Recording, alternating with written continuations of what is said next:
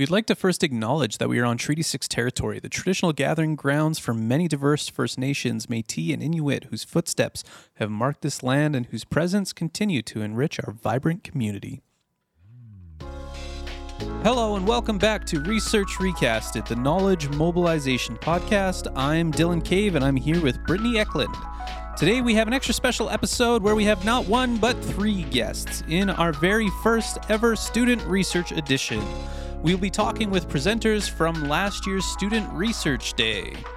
First, Alicia Kanu-Lakhani discusses her paper on Indigenous allyship in the Asian diaspora, touching on implicit bias, challenging perceptions, and cognitive imperialism. Next, we talk with Brady Bailey, whose award-winning research looks at sustainability, e-scooters, and the sharing economy.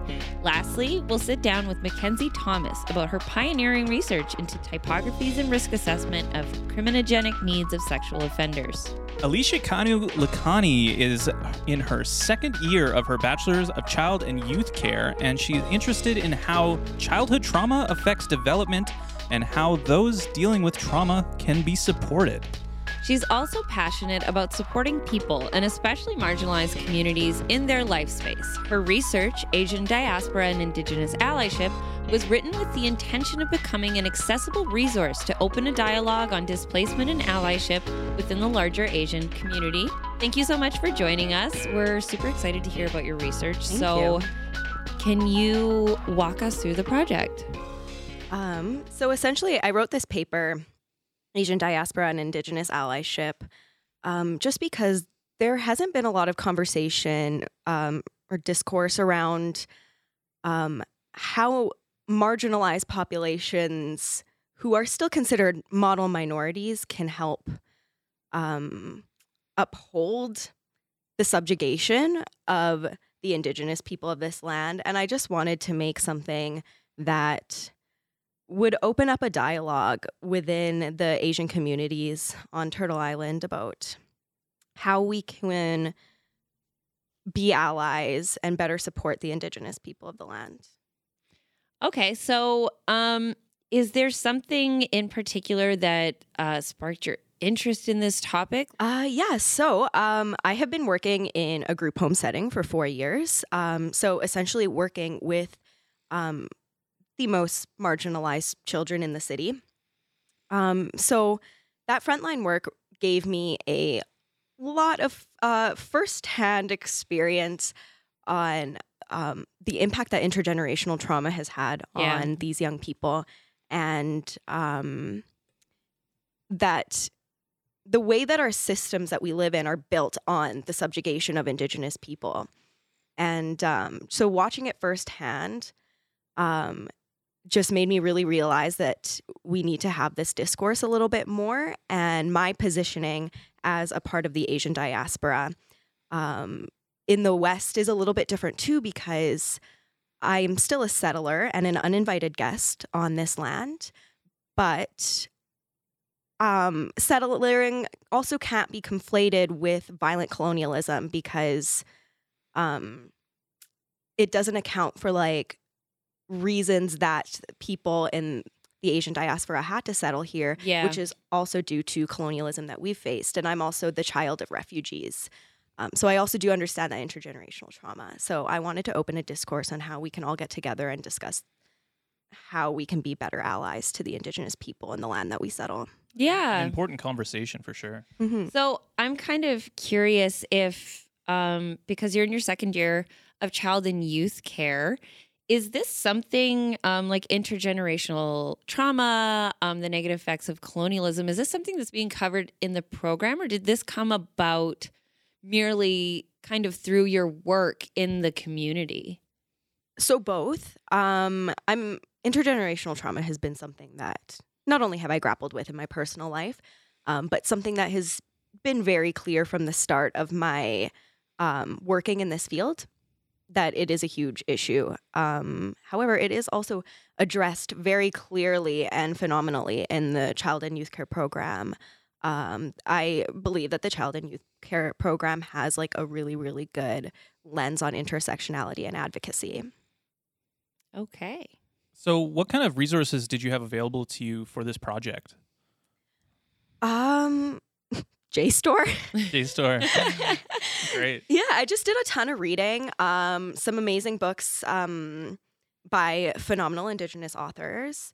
And it's all about learning, right? And not making it the burden of the marginalized people to teach you, but to go out and seek that knowledge yourself. And that's something that we're learning with our podcast as well. You know, we want to do things in an ethical way, and you know, we had to learn very quickly that it's like not other people's job to help us be better people and more ethical in our practice.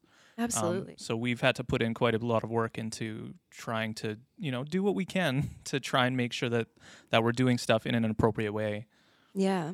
And it's not easy. It's often quite hard, not only to go out and read a ton and try and listen to whatever podcasts or TED Talks or whatever that Indigenous people are offering us, but to also unlearn the implicit biases and cognitions that we just have like so deeply ingrained in us is an incredibly difficult process. And it's uncomfortable. And I think that is something that, again, we've spoken about on the podcast, but I think on a personal level, like it is, you come from especially a family who may have been settled here generations ago. And so your family is like, well, I don't understand. Mm-hmm.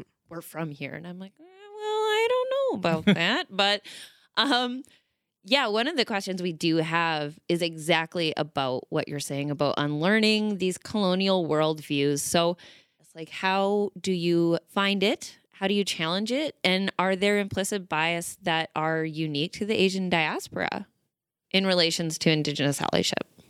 That's an interesting question.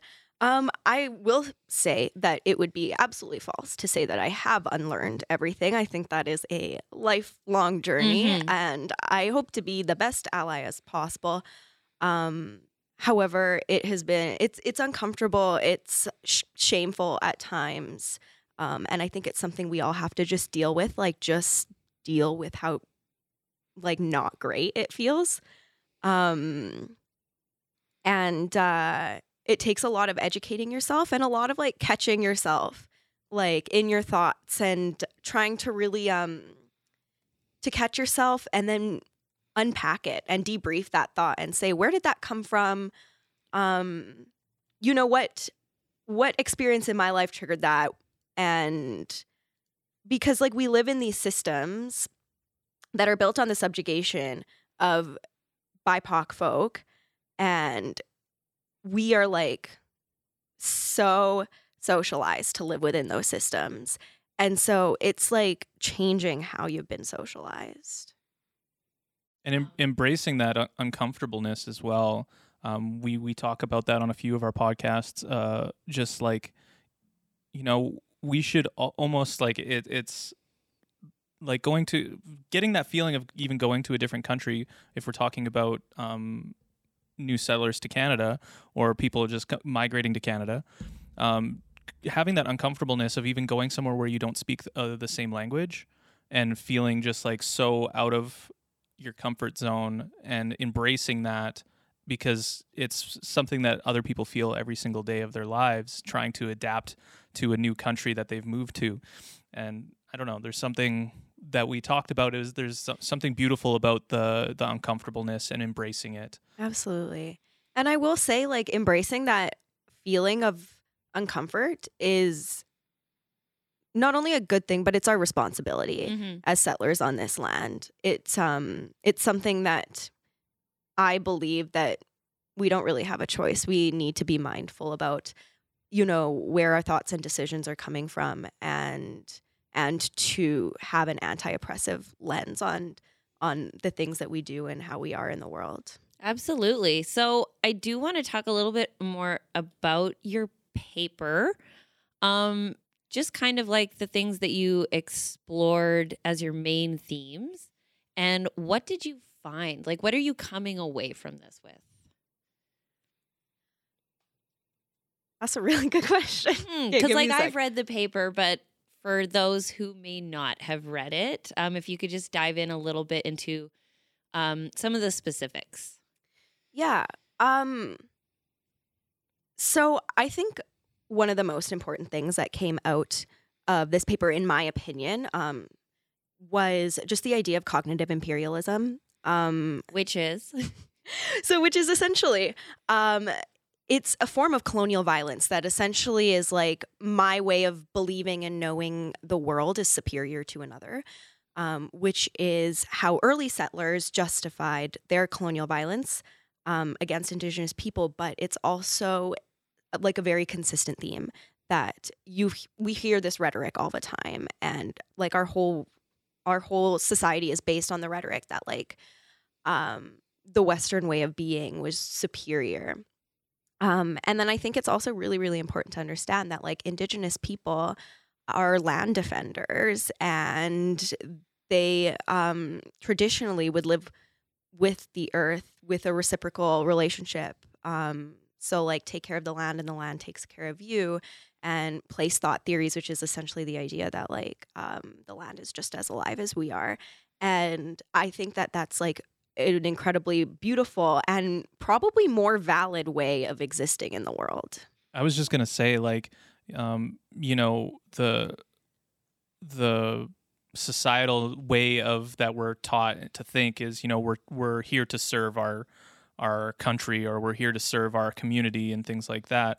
And you know, for Indigenous populations, I envy the way of just, you know, existing is what we're supposed to do. Mm-hmm. We're supposed to exist and give back to the land and protect it. Well, I think the more that we understand global systems, global weather systems, agriculture, things like that, we are coming to the realization, hopefully, as a larger society, that you do have to live reciprocally. Like, we will not make it if we do not start caring for that. I do want to pull it back a little bit. So something that you talk about in your paper is actually the model minority trope. Can you explain that a little bit in the context of this project? Yeah. Okay. So the idea of the model minority is essentially that Asians are successful minorities, right? It's kind of that view that we've all heard of, like smart, good jobs, really good at math or whatever, right? So essentially, there's two things that does that, or there's two things that this affects within the context of Indigenous people. The one is that the myth of the model minority kind of started when Canada and the States had a pretty big push for immigration, and specifically educated immigrants. There ended up being a lot of educated immigrants that came from all over the world, but particularly Asia. And the myth of the model minority kind of became a divisive tool by settlers and white folk to make the labor of Indigenous and Black folk null, because the labor of Asian folk was considered superior. So it has always been a divisive strategy. And it's like very important to like unlearn that rhetoric, I believe. So how can discussions then about colonialism and allyship maybe be tailored specifically towards the Asian diaspora who have this kind of trope that has been used divisively? I believe it's just like important to learn about the subjugation of Indigenous people. I think a lot of people have like these rose-colored glasses about, you know, what really happened. So I think it's like very important to learn about like the 500 years of incredibly violent colonialism. And even before residential schools, like the violence that happened was ongoing and horrific, and it still is. So I think next is to like, you know, have a conversation around how this wasn't just the past. This wasn't 100 years ago. Nobody needs to just get over it. Like this is built into all our systems. And we need to understand how systemic racism still affects Indigenous people, and come at it from a place of just like caring and compassion for the people and community around you. So I kind of wrote this paper with like kind of the idea in my head that like you just like be able to read this and then maybe have a conversation with your like Indian auntie about it, who said something a little bit messed up at dinner the other night. So just like opening that discourse. Yeah, starting a conversation. you still have a few years to go in university. Do you have plans to expand on this paper specifically? I would really love to. Like Child and Youth Care have their journals that I think would be interesting to submit. But I have no definitive plans, but yeah, I would love to publish this in a journal. Do you believe that this vein of research is something that you will pursue throughout the rest of your academic career? I think, yeah, absolutely, because I think I have a very interesting positioning in relation to this topic, right? As somebody who works with primarily Indigenous communities and is very passionate about that, but also as a part of the diaspora. I'm a part of the Indian diaspora from East Africa with refugee parents. So my positioning, I believe, is in relation to this topic is quite unique. And not only in an academic way would I like to continue with this, but I will say that like all my work within child and youth care and in the field has the anti-oppressive lens. So this kind of work is not only academic, but it's a way of like living and a way about going around the world and acting. Yeah. Perfect. Those are all the questions that we had for you. But at the end, we always want to open it up. So is there anything we might have missed in this conversation? Anything important about this topic or this paper that you want to kind of leave the audience with? I will say that for a lot of people, when they start to approach allyship, it seems quite daunting, and there's no real equation. There's no one good way to be an ally, and there's no way. You have to do a lot of learning.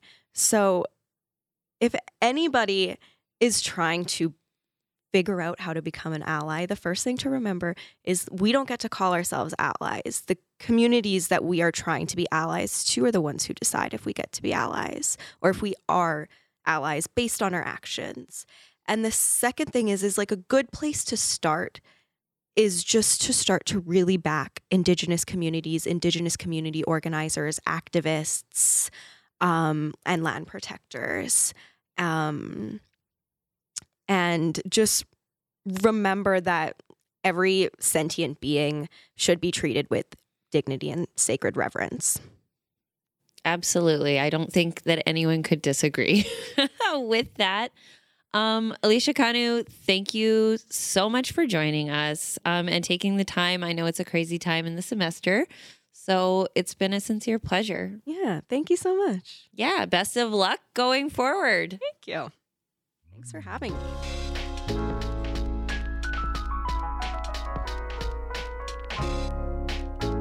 Brady Bailey is in his last semester of Bachelor of Commerce with an accounting major. Driven by passion for finding creative, innovative, and sustainable solutions, he is engaged and active student. He works as a research assistant in the decision science and participates in case competitions and student events in the School of Business Leadership Series. And last year, his research on e-scooters won the Administrative Sciences Association of Canada's Best Student Paper Award. Hi, Brady. Thanks how are you guys? coming in and being with us. We're very good, thank you. So, congratulations on your paper. Can you just walk us through the project? Yeah, for sure. Thank you. So it actually started off as a part of a experimental learning class, a part of the NGTS 497 with Dr. Rohit Jindal, who is actually my research advisor too. Okay. So there's only about 6 of us in the class, which is pretty typical for new pilot projects. And then at the end of the semester, we had to do this pretty much a case on some sort of sustainability topic. And we kind of took a step back and we're like, hey, what's a hot topic right now? Something that's super trendy. People are going to kind of like latch on to if they were to like also look at our presentation or read it. And the Lime scooters and e-scooters were popping up everywhere around Edmonton. They sure are, and it's springtime now, so they are we'll see them back, again, baby. right? Yeah. I spent my fair share of time on an e-scooter the last couple summers for sure. Yeah, definitely took a couple falls over the last summer. We'll not talk about that, but Taking it off road. Down the Mill Creek Ravine trails. Let's pretend I didn't say that. Yeah. No legal liabilities here. Okay. Go on. Yeah, and so we look at that, and then we had to apply a couple models that we like sustainability models that we learned. So then we thought, oh, this is gonna be a trendy topic, so like let's do a survey. So we ended up getting like over 220 responses, which was pretty good.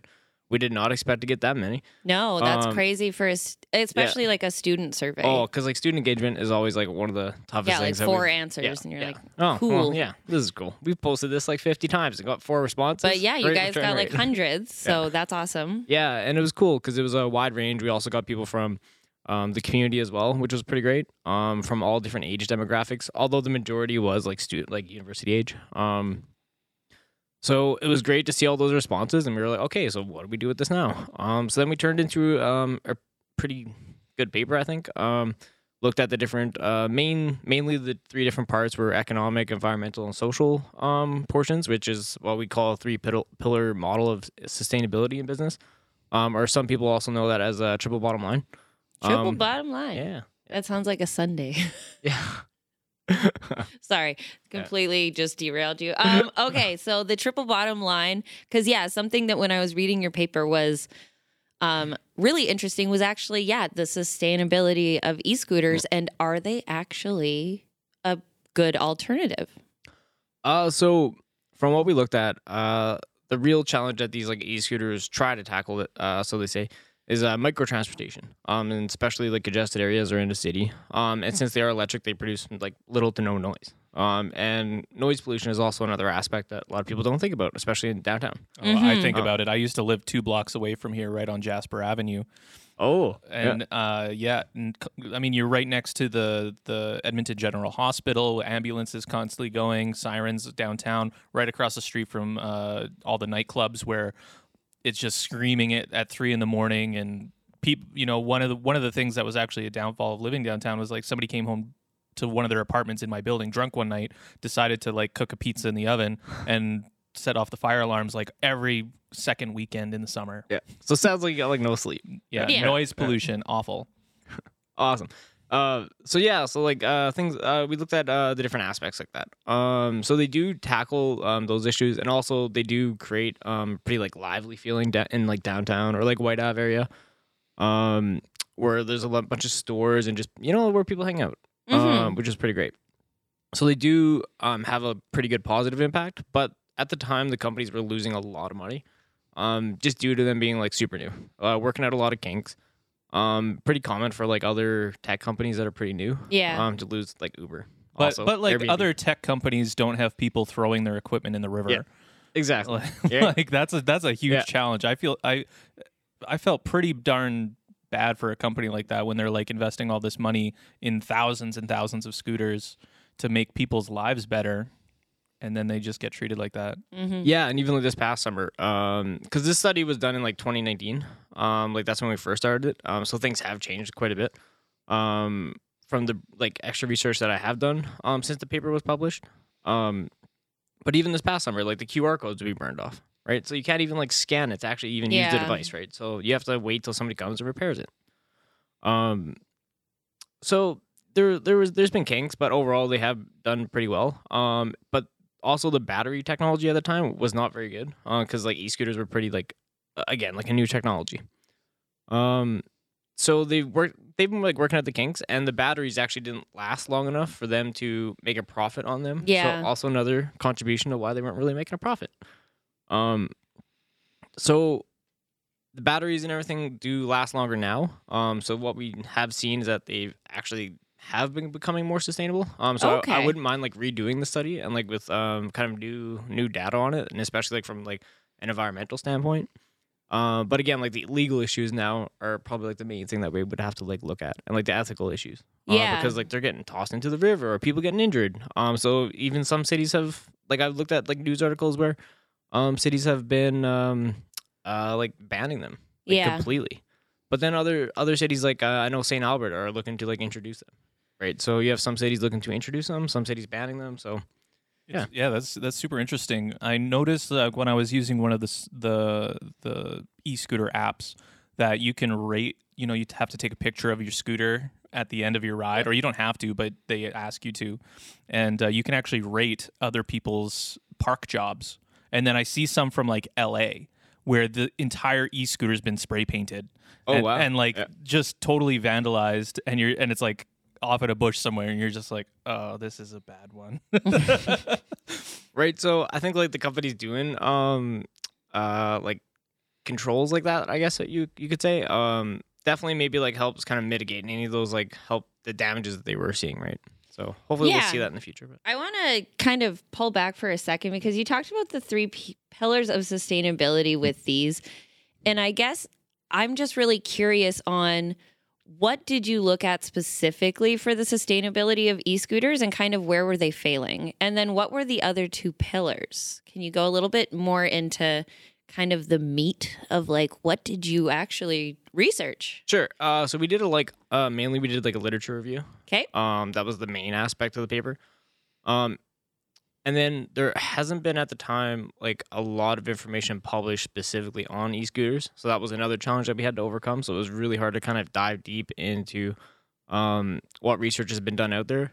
So a lot of it was a combination of articles that we found about the sharing economy, which is still kind of a newer idea, like overall. Yeah. Can you Um, explain what that is for us? Yeah, so a sharing economy is essentially a peer-to-peer use of like resources to help efficiently like use a like an item, a resource, and get the most benefit of it.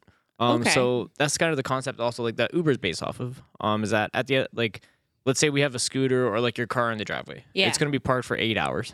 Yeah. While you're at work, right? So why can't we use that car for another 8 hours while you're at work, like shuttling people around, right? So that's where like the idea, I guess, like in the future, like hopefully automation could help kind of solve that. Yeah, because they have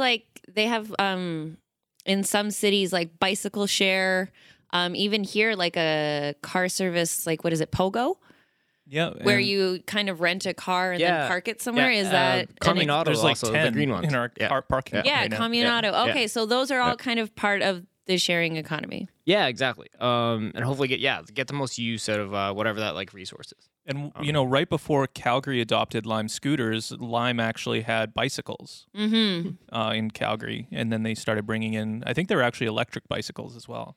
Oh, cool. Which Yeah, is I've never seen awesome. those, but I think they scrapped them pretty quickly and went to scooters. I think scooters are probably a lot easier to maintain. yeah, and I think like the infrastructure here, compared to like cities like New York or Toronto, like the bike infrastructure also is like still growing, like a little bit behind compared to other cities. So hopefully like also then that will promote maybe like e-scooter or e-bikes in the future too. Okay. You can see that happening.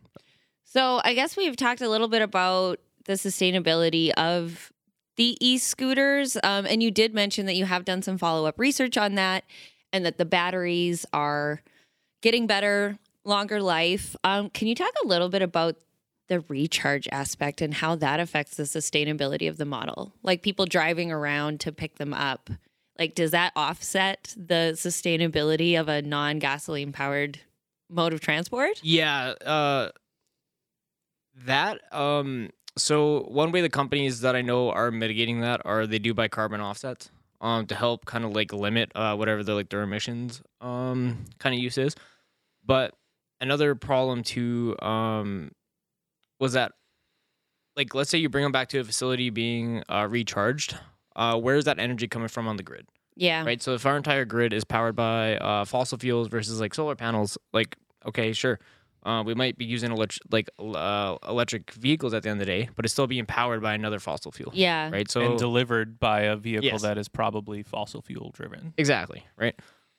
So it might be good in some aspects, but then there's trade-offs in others. So to Okay. have like a completely sustainable system, we would need to like take a step back and like look at okay, how is our energy grid? Because that's another aspect that could be interesting to like also look into. So if you did a total environmental life cycle analysis on it, again, that would be like definitely one of the aspects that we'd want to check out. Okay. Do you have, like, as a person who's driven by finding kind of sustainable and creative solutions, do you have any other suggestions on how the e-scooter business can be improved from either an economic standpoint or a sustainability standpoint? So when you look at like the 3-pillar model or triple bottom line, like mainly you check out like the economic, environmental, and the social points. But one of the newer kind of aspects that we also look at are like ethics. and the legal aspects. They kind of go hand in hand. So I think that's also where we need to take kind of like steps into making sure that going forward that there aren't like injuries being involved and there's ways to mitigate that. Because people do take them out when they're like intoxicated. Oh yeah, right? 100 million. Yeah, Even like- more, I would say, than on than a normal. Yeah. right. So that's just asking for a lot of injuries to happen. Yeah. Which also then like nobody wants. There's also been like a lot of reports of car accidents and people getting hit by cars. So I think that also then comes back to having cities that are designed for like things like this, because we could have the bike lanes and infrastructure in place, and it would make it a safer environment. Because at the end of the day, like we did see like positive social aspects, and people do enjoy them. And they do make our cities seem a little bit more like fun in the summertime, right? Yeah. Because in the winter, it could be a little bit of a drag, right? Oh, So 100%. as a little bit- Everyone's miserable. Little tiny and- snowmobiles. There we go. Oh, there we go. no. That's the next idea. Yeah. Electric snowmobiles going around the city, Okay. right? Next step in microtransportation. You know, Yeah, macro transportation. Yeah. You know, one of the things that I noticed last summer was they started to introduce these like no scooter zones on the apps themselves. Like White Ave, they decided to make like a 5 kilometer an hour or whatever it was. It was like a really slow zone, so people just don't But they even also go there. and lock there's- when like you go out of the zones. Like so, like the Yes. wheels will just lock up. So you could either get injured, like if you fall off them and you're just not paying attention. But also then it mitigates them from being like, and they are like kind of heavy. So like if you had to drag that way out of the zone, and throw it into the river, like that's a lot of extra work that you have to do. So putting in like kind of controls like that hopefully will help some of those issues. But that would I would be like say is the major thing, and then also like buying those carbon offsets for the environmental, because anything electric, we do want it to hopefully succeed. So hopefully creating like an entire sustainable like life cycle Yeah. would be ideal. Kind of nose to tail. I'm also electric. not an environmental scientist, just All FYI. good, but no, it's interesting. You did this research, and like I think it's fair to say that you would have some ideas. So what are your plans for this research now? I know your initial expansion plans were kind of kiboshed by COVID-19, but before you're finished your undergrad, are you planning to pursue this any longer? So we did look at expanding it into other cities. And some of the feedback I got from the conference that I presented at, because there was PhD students across from all of Canada as well, which was a great opportunity to participate as an undergrad student. And we're not really a research university compared to others. I mean, don't say that on our research podcast. yeah. But if you want to give us more funding, please. Yes. Yeah. There we go. We're aiming to be. 100%. Shout out. You know, Yeah. that's part of this podcast is Yeah. is the knowledge mobilization and trying to show people that, you know, there is really Yeah. important research being done at this institution. Oh yeah, and I would not have the opportunities I have had without that, which I'm pretty grateful for. So if we had to expand that research though, it would be great to kind of look at other cities and relaunch a survey, but then do further data analysis. Okay. Because the data analysis that we did like some brief analysis on it, but some very like further kind of like statistical analysis would be pretty great. And then maybe even work with some like environmental science students. And then look at it from more of like a deeper lens on that perspective. Yeah, I mean, yeah. it's a great project with opportunities for kind of interdisciplinary collaboration. So, Yeah, that's what I love about sustainability. Right? Yeah. It's like everybody's involved. and it's important for everybody. So, I guess my last question for you is you are in your last semester. You're about to graduate. Congratulations. We're going to graduate together. Nice, let's go. What is next for you? What's the future look like for Brady Bailey? Oh, that's a good question. Still trying to figure that out day by day. But I do plan on hopefully going back to grad school eventually. In business, it's there's kind of like a different route. You can either go back and kind of do your PhD or do something like super applied, like data analytics, master's in data analytics. But hopefully I could go back and get my MBA after a few years in industry for a little while. But also they do have a master's in like sustainability now, like in business, which is really cool. So that's a major that you could also do, or like a specialization within like MBA programs. Not really here a whole lot like here in Alberta, but like in other major cities like New York or over in London as well. Where would They've- you go to do that? Oh, probably London. like London? UK. Yeah, Okay. yeah. I've been there a couple times. Beautiful city. Okay. Not love it. London, Ontario. You can't be talking about London, Ontario. Across the pond. Yes. Yeah. Take a little flyover. Well, Brady, that is all the questions that we have for you. But before we let you go, we just want to leave it with you. Is there anything that we missed in your research or anything? Any shout outs you want to give? Just my professor, Dr. Rohit Jindal, for helping guide me along the way. Like, it's been definitely a great learning opportunity, and I wouldn't have had some of the awards and accomplishments without that support. Because when I first started this, I didn't know where to start. So definitely helps having like those people to guide you along the way. Okay. Well, 100%. thank you so much for being here and thanks, walking Brady. us through your work, Brady. Thank you for letting me showcase it. Pretty cool to talk about sustainability any chance I get. Mackenzie Thomas is in her last year of Bachelor of Science honors degree from MacEwan University with a major in honors psychology and a minor in sociology. Someone who always cheers for the underdog, Mackenzie sees the field of psychology as a way to support and assist vulnerable populations. Her primary research is her honors thesis, which is focused on risk assessment and criminogenic needs of individuals who sexually offend based on their typology.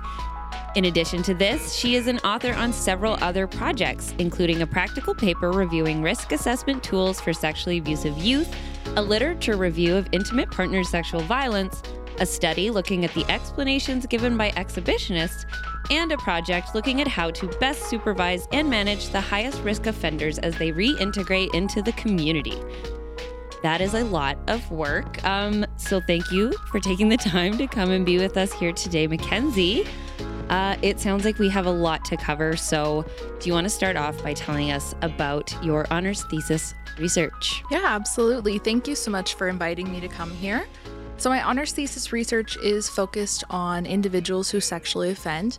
We've kind of broken it down into 5 types. So we have 5 types of people who sexually offend. The first being opportunistic, so just people who see a situation that presents and they take the opportunity.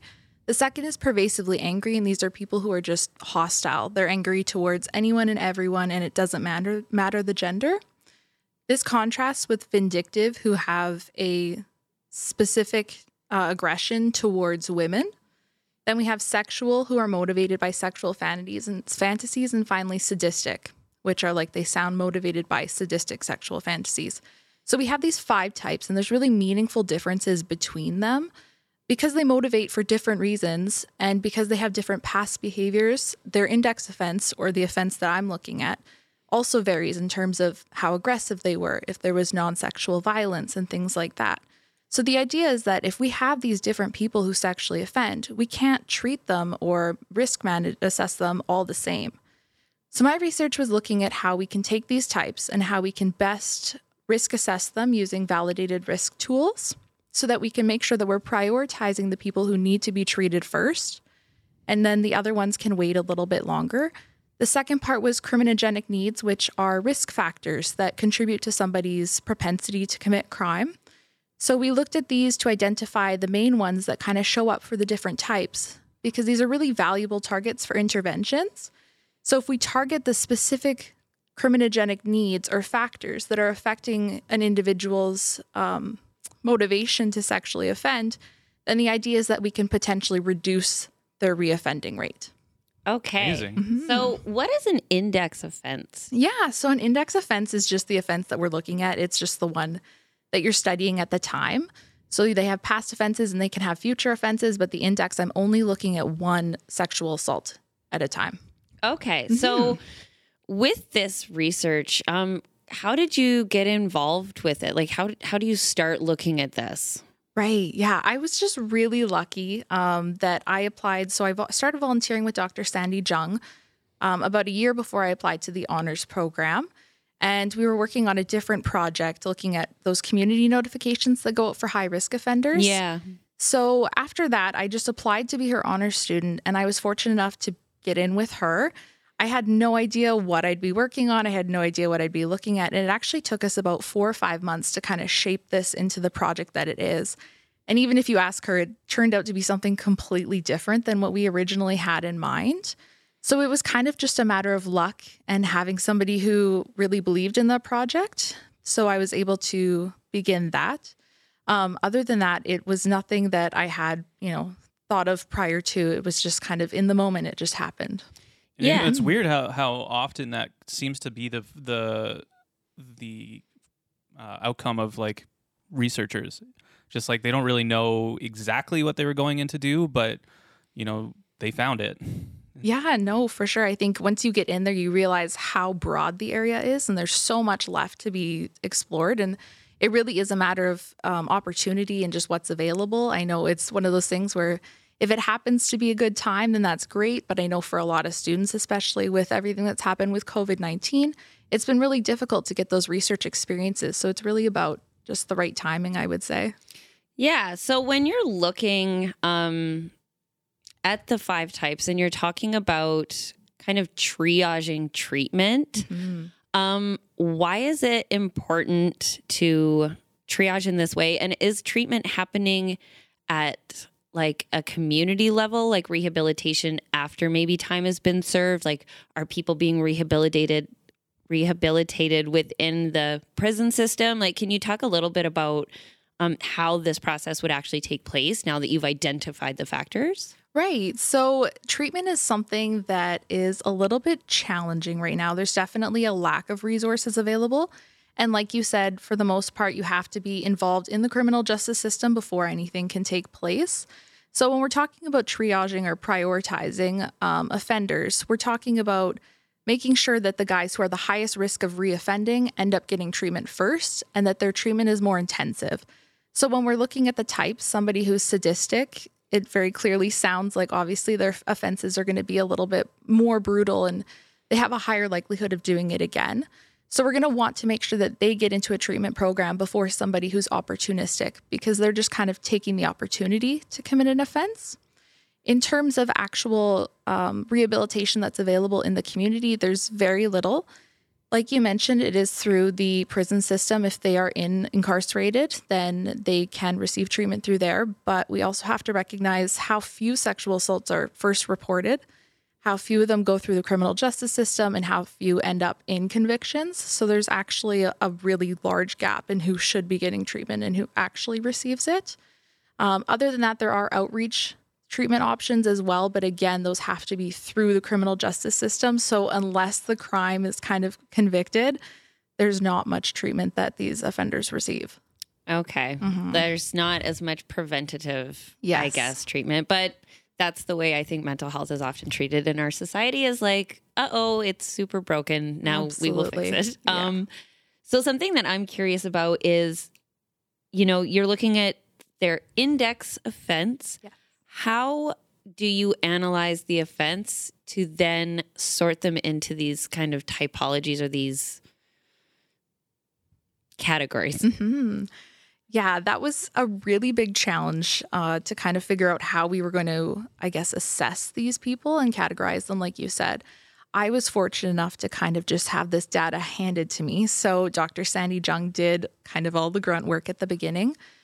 So there was 300 cases that were collected from the Edmonton Police Service of individuals who were investigated for sexual assault. And so all of that information had already been entered by Sandy. She'd already gone through everything. So I just got handed a whole data sheet full of all these numbers. And so it was kind of up to me to pick out variables that are representative of what was originally intended for the typology, because it is kind of laid out about how to categorize individuals. Unfortunately, I obviously didn't have all the variables that they had. And so I had to kind of make an adaptation, which is a limitation to our study. But I was able to adapt and find different variables that were relevant. So, for example, if we're looking at the opportunistic type, there was a variable that was there a evidence of planning the offense? So obviously, if I'm looking for the opportunistic type, then I'd be looking for no. So there's certain variables like that. So essentially, I just made up all these different scales, and then I rated them from high to medium to low. And then I had created this flow chart. So I would start at the top and just work my way down. And eventually you just end up at the typology. So it was quite a process coming up with it. Now that I have it, it's much easier and it's much quicker. But it was definitely, it took a couple months to wrap my head around it and figure out what we were going to use to come up with those for sure. Yeah. That's crazy. So I imagine like your work has obviously some really great practical implications. In your video presentation for Student Research Day, you say that this research could save lives. And can you expand on that and tell us exactly like some more practical uses for your research? Yeah, absolutely. So I kind of use this number 1 in 3. So Statistics Canada has found that 1 in 3 women are likely to be sexually assaulted in their lifetime. So I know there's a lot of like talking about sexual offenders and especially treatment and rehabilitation. There's a lot of contention around that. There's often, I've experienced it when I'm talking about my research to the general public, this idea of, well, if they sexually offended, they should just go to prison and we'll be done with them and that's it. But the reality is that our criminal justice system isn't set up like that. And we can't just lock people up forever and throw away the key. They're going to get out eventually. And so the next best option is, how can we prevent them from creating another victim? And so when I say that my research has the potential to save lives, I mean that when I'm focusing on how to best risk assess and treat these individuals, I'm providing information that can help practitioners in these tasks. And they are big tasks. They're quite challenging. And so in doing that, it can then reduce the chances of one of these people going on to create another victim and to sexually offend again. And so in that sense, I think it is saving lives because even if the victim is still alive at the end of the offense, it's going to have a lifelong impact. For sure. And so I just think it's really important to, not be afraid to discuss this. It is, like I said, quite a controversial topic. The idea of we need to rehabilitate these people so that it doesn't happen again. That's. Yeah, and I just want to expand on that a little bit because when I was reading through kind of your research and looking at the pre-interview, you mentioned, correct me if I'm wrong, that like this isn't kind of a process or a method that is being commonly used. Like there's some real implications for this to maybe change the way that we're looking at. Is it looking at offenders? Is it looking at typologies? Can you just kind of tell me like the new part? I'm very excited about, this is groundbreaking, I guess. Yeah. So I really appreciate you saying that. It's definitely new. It's definitely something that hasn't been looked at before. We have these typologies, like the one that I'm using was created in 1990. So it's quite old. All of these are really old, but the main thing is that they're kind of just based on theories. So they were like, hey, we think that a person's going to be different this way, so we'll say it's this. So despite having, all this long period of time, this gap of time, there's been a lack of research that's looking at, scientifically, do these types exist? And what does that mean for implications? I feel like typologies sometimes get a bad rep for just being like an ancient, archaic type way of looking at things. And so it was kind of like, hey, let's take this, let's make it new, and let's see if it actually can affect the way that we treat these individuals. That's intense. So we're going to talk a little bit about follow-up a little bit later on, but something that strikes me with this kind of work and with you being a young person, this is very heavy. This is a heavy side of psychology. If you're looking at case files for all of these different typologies, I imagine you've come across some things that are challenging to say the least. So can you talk about what it's like to go through that and how you compartmentalize or kind of cope with that? Right. Yeah. It was definitely a shock when I was reading through them. I didn't expect it, and especially because, like I said, it is coming from Edmonton. So it's realizing that, there was 300 of them and realizing that this happened so close to home. Reading the relationships between the perpetrator and the victim and how everything went down. I had all those details. And so actually part of it was combing through and looking for, the level of violence that was there. And so I read all that stuff, and it was a lot for sure. I think we just kind of are like, oh, sexual assault, like it happens. We have this very like black and white picture of what happens, but it's way more than that. And so it was really difficult learning to cope with that. I'm really lucky that I have people around me like Dr. Sandy Jung. Like, obviously, she's been doing this for years and years. And so she's been through her fair share of kind of getting used to reading this material and being around this kind of content. I think, though, in terms of coping with it, I actually also work at the Saffron Center, which is a sexual assault center based out of Sherwood Park. And so it's really interesting seeing the dichotomy between, okay, I'm doing all this research on offenders, but then I'm helping the victims. And so I recognize that I am able to help prevent more victims from, ending up by doing this research, by looking at the risk and by looking at the treatment. And so I think that really provides a grounding for me in that, okay, like this is going to help people.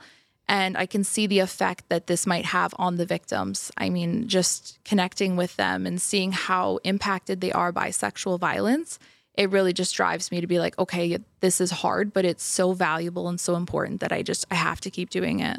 Well, it sounds like you're very connected with not only the academic aspect, but being involved with the community. And that's a really great way to complement any research is, know the people and get to know not just a number on a page, not just a name in a case study, but like the people that are actually living it. So, yeah. So can you talk about some of your other work, perhaps about how it fits together with this research? Yeah, so I have a number of different projects kind of happening. A ton. So, I mean, good for you because you're also in an honors program. So, busy bee. Yeah, thank you. So most of my projects have kind of just ended up relating to sexual violence. Like I said, it just seems to keep pulling me back into it.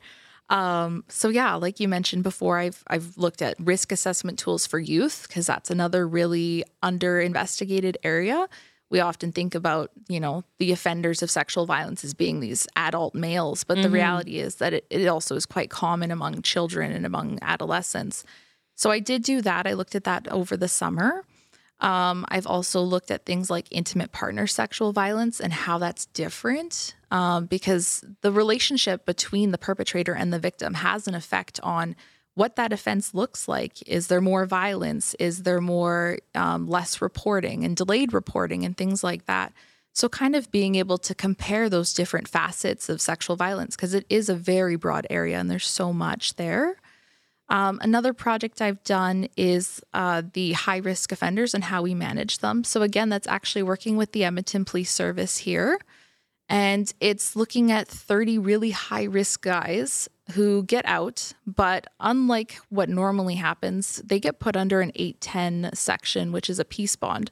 So essentially, their sentence is over. They've served out their prison time. They've potentially done parole, but the police think that they're at a high risk of offending. And so it's a really unique thing where they're able to say, yeah, you served out your sentence, but we think that you are going to do something bad again. And so we're going to keep watching you. You still have these rules, you can't drink alcohol, you can't hang out with certain people, and we're just going to supervise you in the community. And so we're looking at those people and we're looking at what is leading to them reoffending, what are they missing, and especially things like basic needs. Do they have housing? Can they get a job? Those are really big things that affect their ability to, not reoffend, as well as criminogenic needs again. So things like substance use.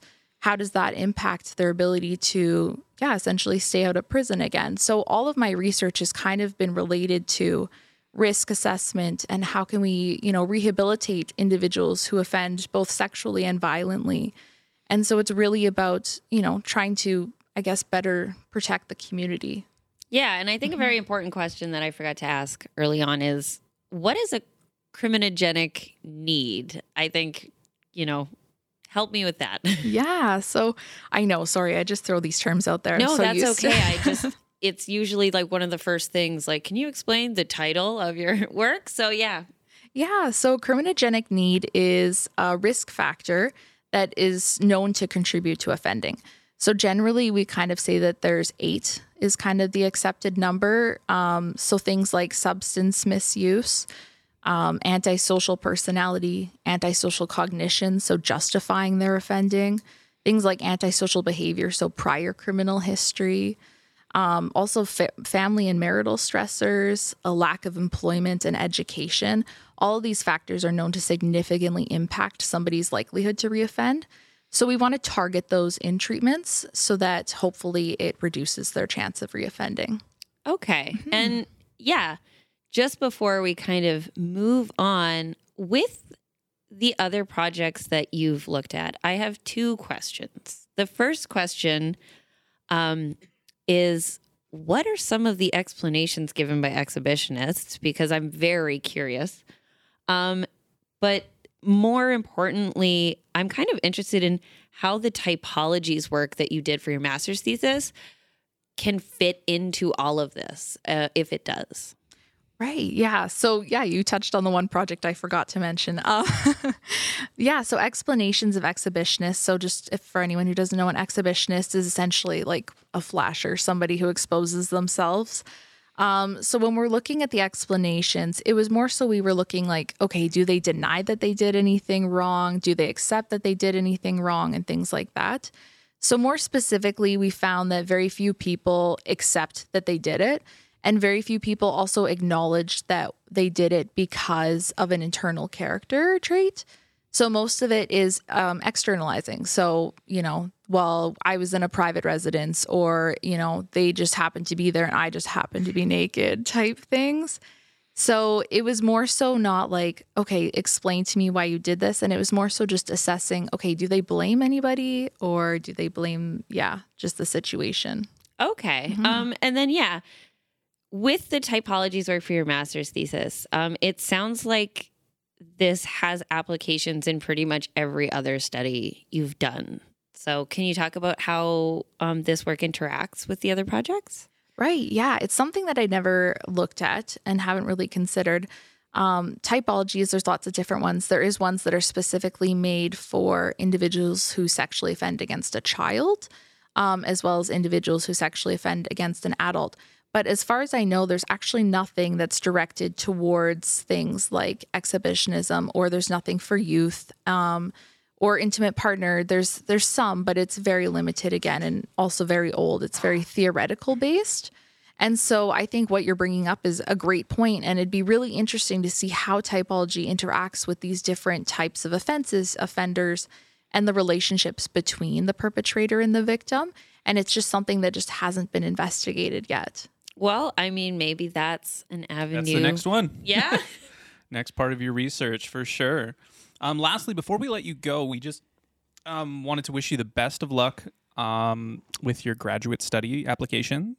And do you think that this is a topic you might want to stick with for your undergraduate or even doctoral research? Yeah. So I actually heard back and I was accepted into graduate school. Congratulations. That's really exciting. Thank you. Yeah. So I'm not too sure exactly what direction I'll be going in. However, one of the supervisors that I did apply to actually looks at sexual perversion and sexual deviancy and risk assessment as well. So I do anticipate kind of staying in this line of research and continuing further, but I don't know what I'll be looking at specifically. It's incredible that you are not even doing your master's yet, and you've already laid the groundwork for really important research that, again, has those super significant implications. That's wonderful. So thank you. Well, class is officially out, and that's it for today's episode of Research Recasted. If you're a real teacher's pet, you can visit Research Recasted on your favorite podcasting platform to catch new episodes every 2 weeks.